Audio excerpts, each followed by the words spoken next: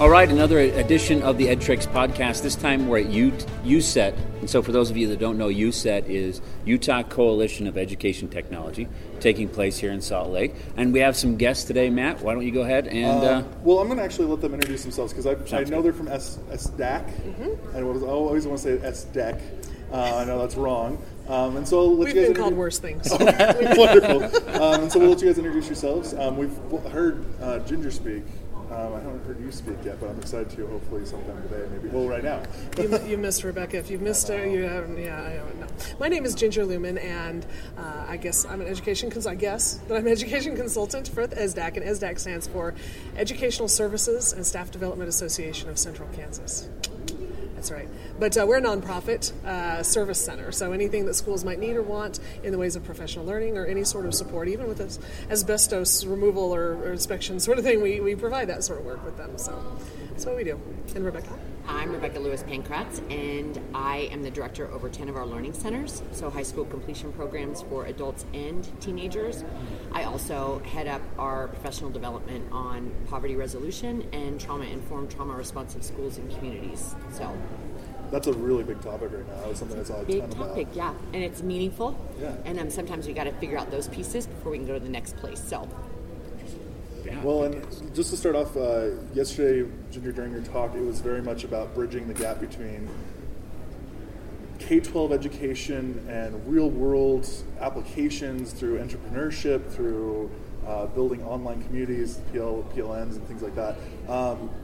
How does ESSDACK work with that? What do you guys do specifically? Can you speak a little bit more to that? Because that was absolutely fascinating for Quin and Matt.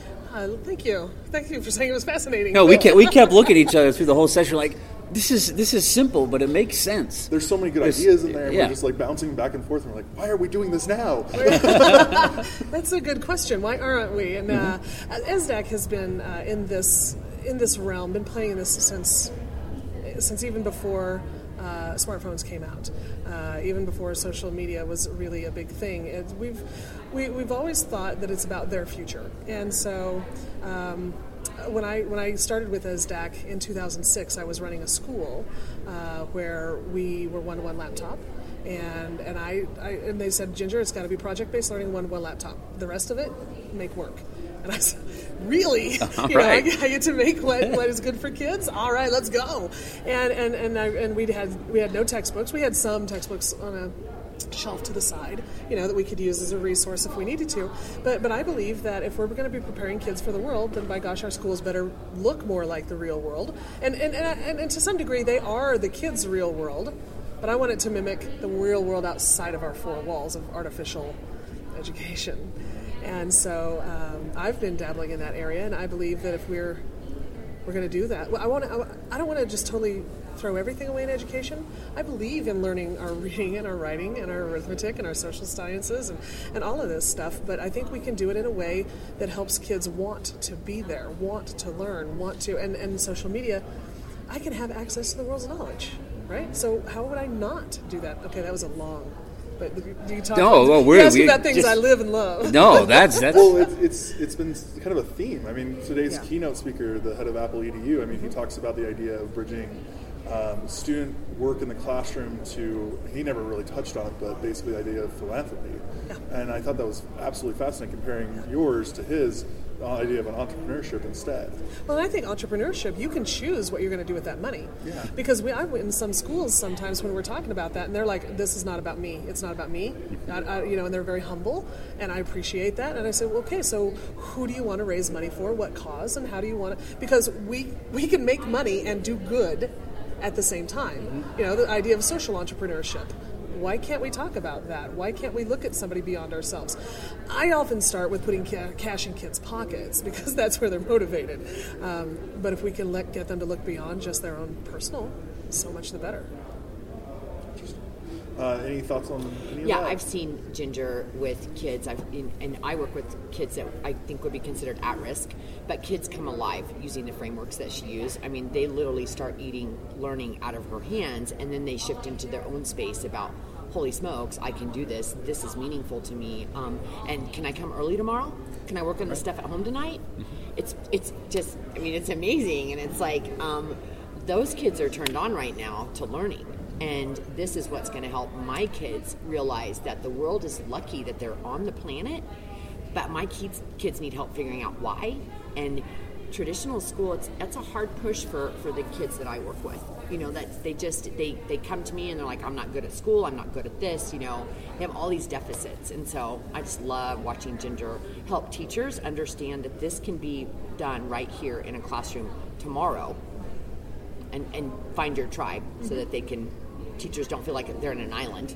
Yeah. They don't have to be on an island either because of technology. So that's right, and we don't have to know everything. We just have to know where to find it. We've said that for years, right? Mm-hmm. So this is just our next step of our new information library. And I'm not just saying learn from any old crazy Joe online. Just because he said it doesn't mean it's true. We still have to learn about the academics of thinking about research and all that sort of stuff. So when I look and work with Rebecca's kids, the kids from learning centers, the kids who come from hard backgrounds, and I knew it was going to work, when I'm working with her kids, because it works with kids all across the spectrum, but to see her see these kids that she knew in a very different environment, kids who have been rejected from school, when school said, no, we're done with you, or maybe they didn't say it exactly, but they made it to where the kids said, I'm done with you, school, and have retreated and found refuge in a learning center that she's got. Too many times we take those kids and we say, okay, all right, we'll put you in a flexible learning environment, basically an online curriculum. Mm-hmm. Basically, we're doubling down on the worst of schooly school. Right. It's the worst. Well, it takes the teacher out of the equation, so it gives the kids, it forces them into a situation where they have less help and more kind of formulated answers, that root memorization that they have to do. The things that they were already bad at. Yeah. Which is why they weren't doing well in school. And so we just double down on it? No, if anybody needs this sort of learning different. Well, if anybody does, it's them, it's everybody. I don't know. Well, yeah, when you go online and taking the teacher out of the equation, like you're saying, Matt, is that student really feels like nobody cares now because there's nobody there. And just caring gets you so much out of a kid, right? Rebecca. Absolutely. It's all about relationships, and we have hard science now that backs this up. Who knew relationships and engagement and compassion and concern for kids was actually how we were going to get them to learn for us. Wow, who would have thought? Wow. And we have science now, so we can all be like, okay, this is the way we need to go. And I believe we can heal kids. I believe kids can be turned from at risk to at promise. I've seen kids come alive. I've watched what happens, and I've also seen the people that work with kids make the shift. And after they get past some of the philosophy barriers that they might bring with them towards a shift of trauma-informed, trauma-responsive, highly relational, they're watching the kids that they were baffled by before and frustrated with shift as well. So it's just this powerful movement of I believe we can win. I believe we can win in our small towns. I believe we can win in our big cities. I believe we can win wherever we want. It's the human factor, right? And it's also helping people realize what they're good at, and our kids to become confident. And watching people shift is really, really powerful. And what I want to just say, Ginger's been plugging PBL for a long time, and she's been bringing people along. And I've watched teachers, when I say the word PBL, their eyes kind of glaze over and they get really scared. And they're like, I don't know how to do that with my kids. I don't know how to do that. I don't have building support. The state of Kansas is in a redesign process. We have 10 years to get every school in the state of Kansas redesigned. Not tweaked around the edges, but to look drastically different than it does now, to prepare kids for where they're going, which we saw this morning in your presentation and in our keynote. We've got to wake up, right? So, but the two things that they are using to drive this process in Kansas, probably three things.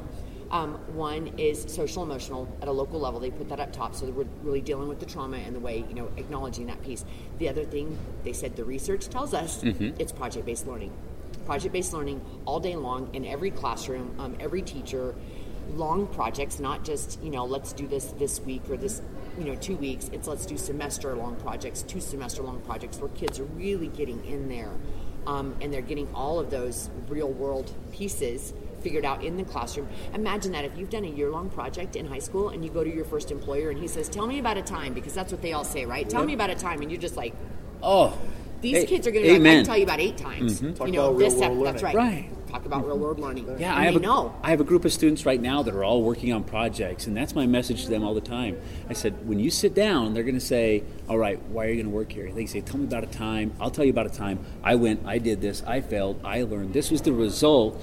And I as an employer, I'd go, well, come on aboard. You're speaking our language, so and me and so my powerful. teammates, we collaborated, or we got really mad at each other, and then we came back together, and we figured this out, and here's what happened. I mean, that's the social emotional piece too, when we're having our kids work together on things and accomplish something, even though in the middle it's messy. Well, it accomplishes a lot of the goals that we're looking for in education, like differentiation, level learning, all those different things. Project-based learning hits all those goals, but it does it in a quick way.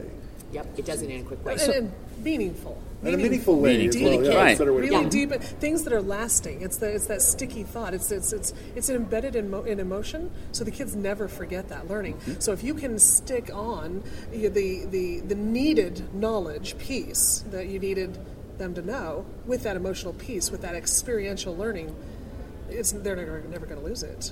So with project-based learning, when the teachers glaze over and you start talking about it, how do you get them started? I mean, where do you start?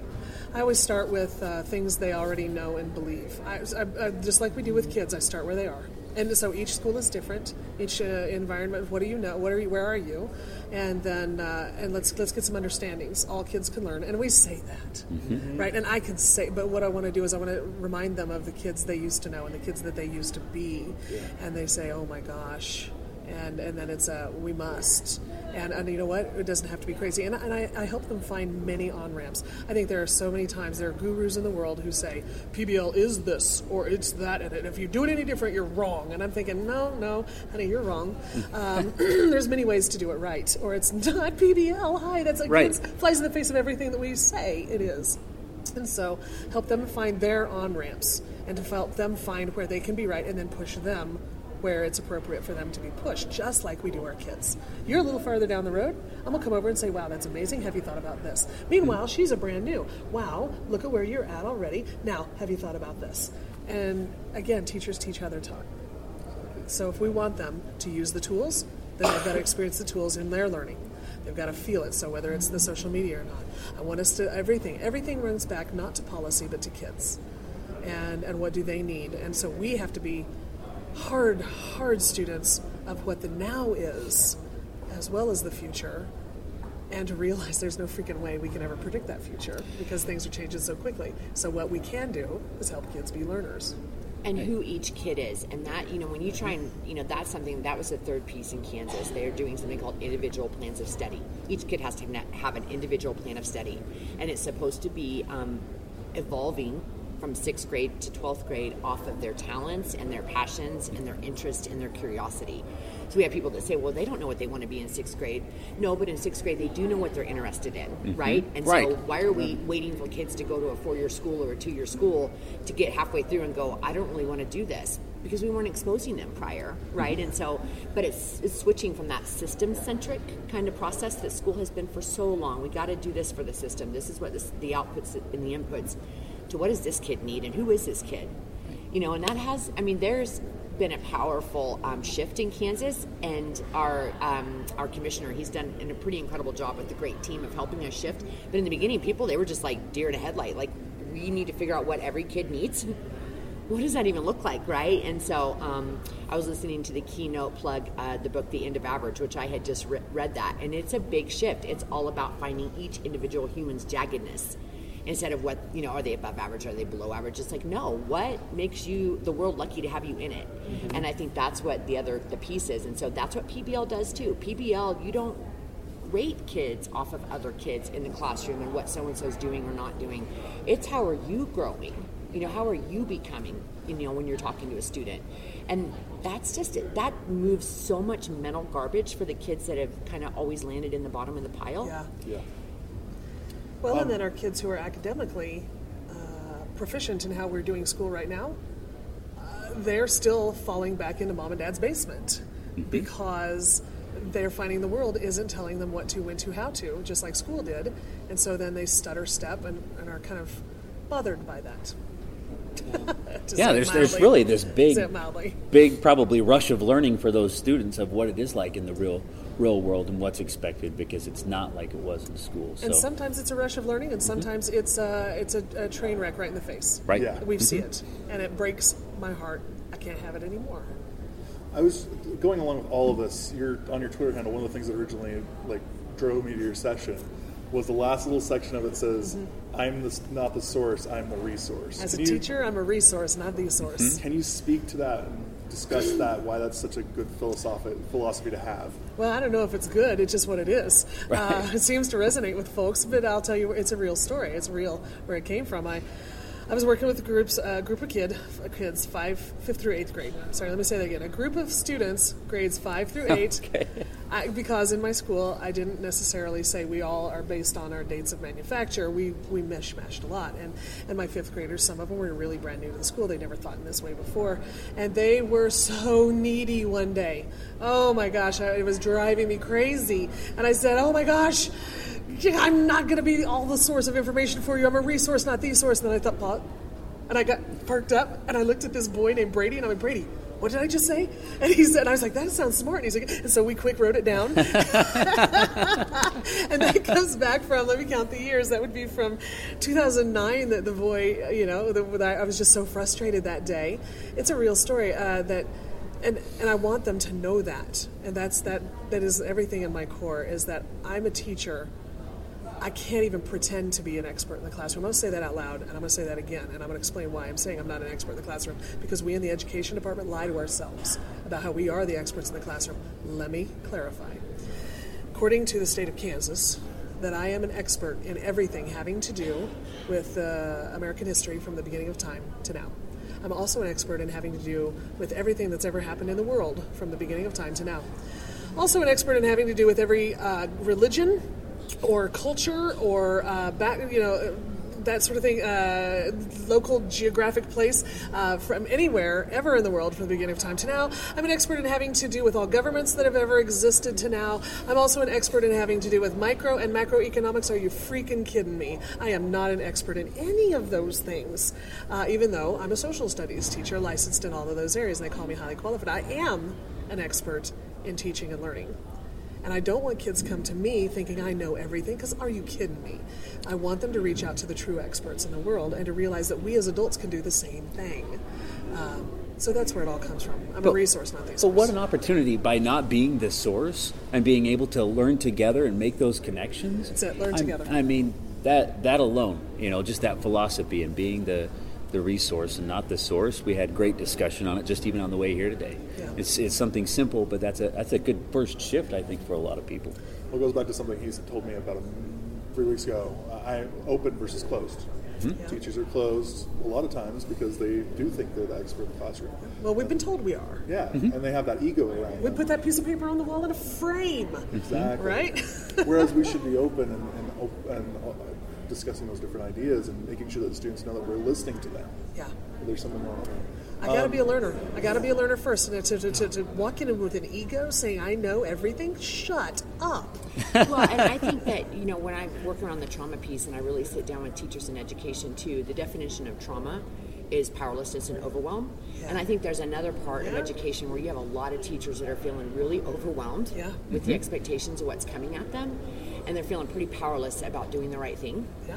And so I think we have a lot of teachers that are shut down because it's not because of ego. No. It's because of these other driving forces, because we haven't liberated our teachers to do the right thing for kids because of the system. And I think in Kansas, that's the other thing because education is hard to move, right? Right. It's a slow-moving animal. Very slow. 10 years, right? Mm-hmm. 10?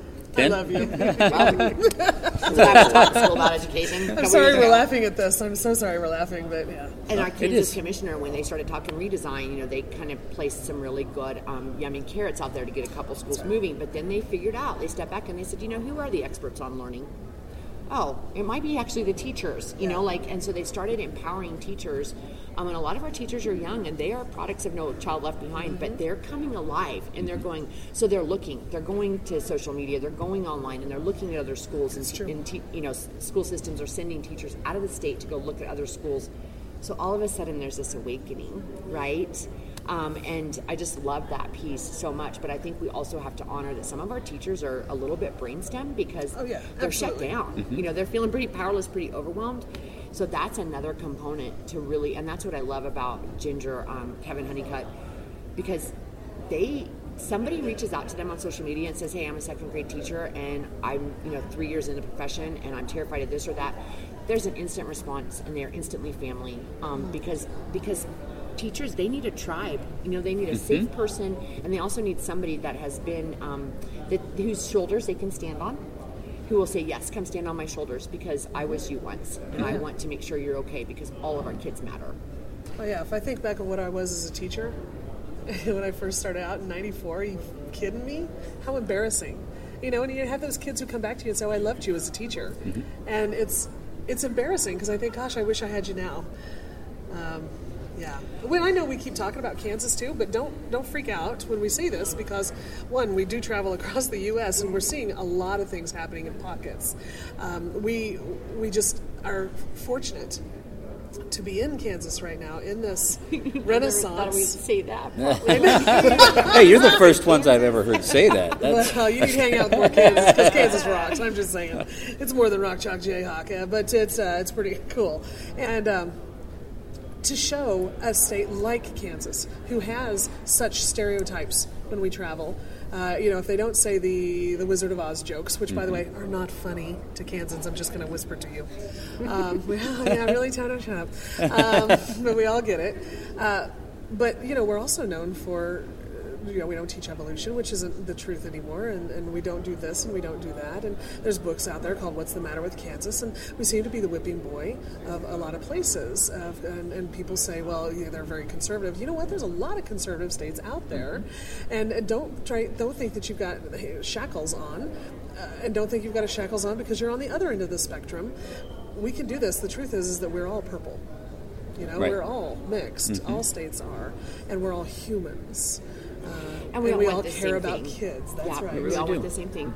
And so anybody can do these things. Anybody can. I can't think of a better way to end right there. That was like perfect. That was perfect. We're all purple. And I could listen to you guys talk all day. He's like, we got other things to do. We got two things, though. Two things. Yeah, because where can we find you? You can find us at ESSDACK.org, but also Ginger has Podstock coming this summer. And so PBL, Podstock.ESSDACK.org, summer conference, amazing. Come in, get with all different levels of teachers and professionals and do PBL in a powerful way. If you're listening to this, you're probably a little bit of a unicorn in your own space. So come back home to family. You may have never been there, but we're family waiting for you. Podstock. And then trauma-informed, trauma-responsive, poverty resolution. Let's get kids, let's get entire family systems out of poverty. Let's mobilize everybody to support education. There's a national conference, resilience.ESSDACK.org, April 25th and 26th in KC. We're in partnership with Jim Sporleader. He is the principal of Documentary Paper Tigers.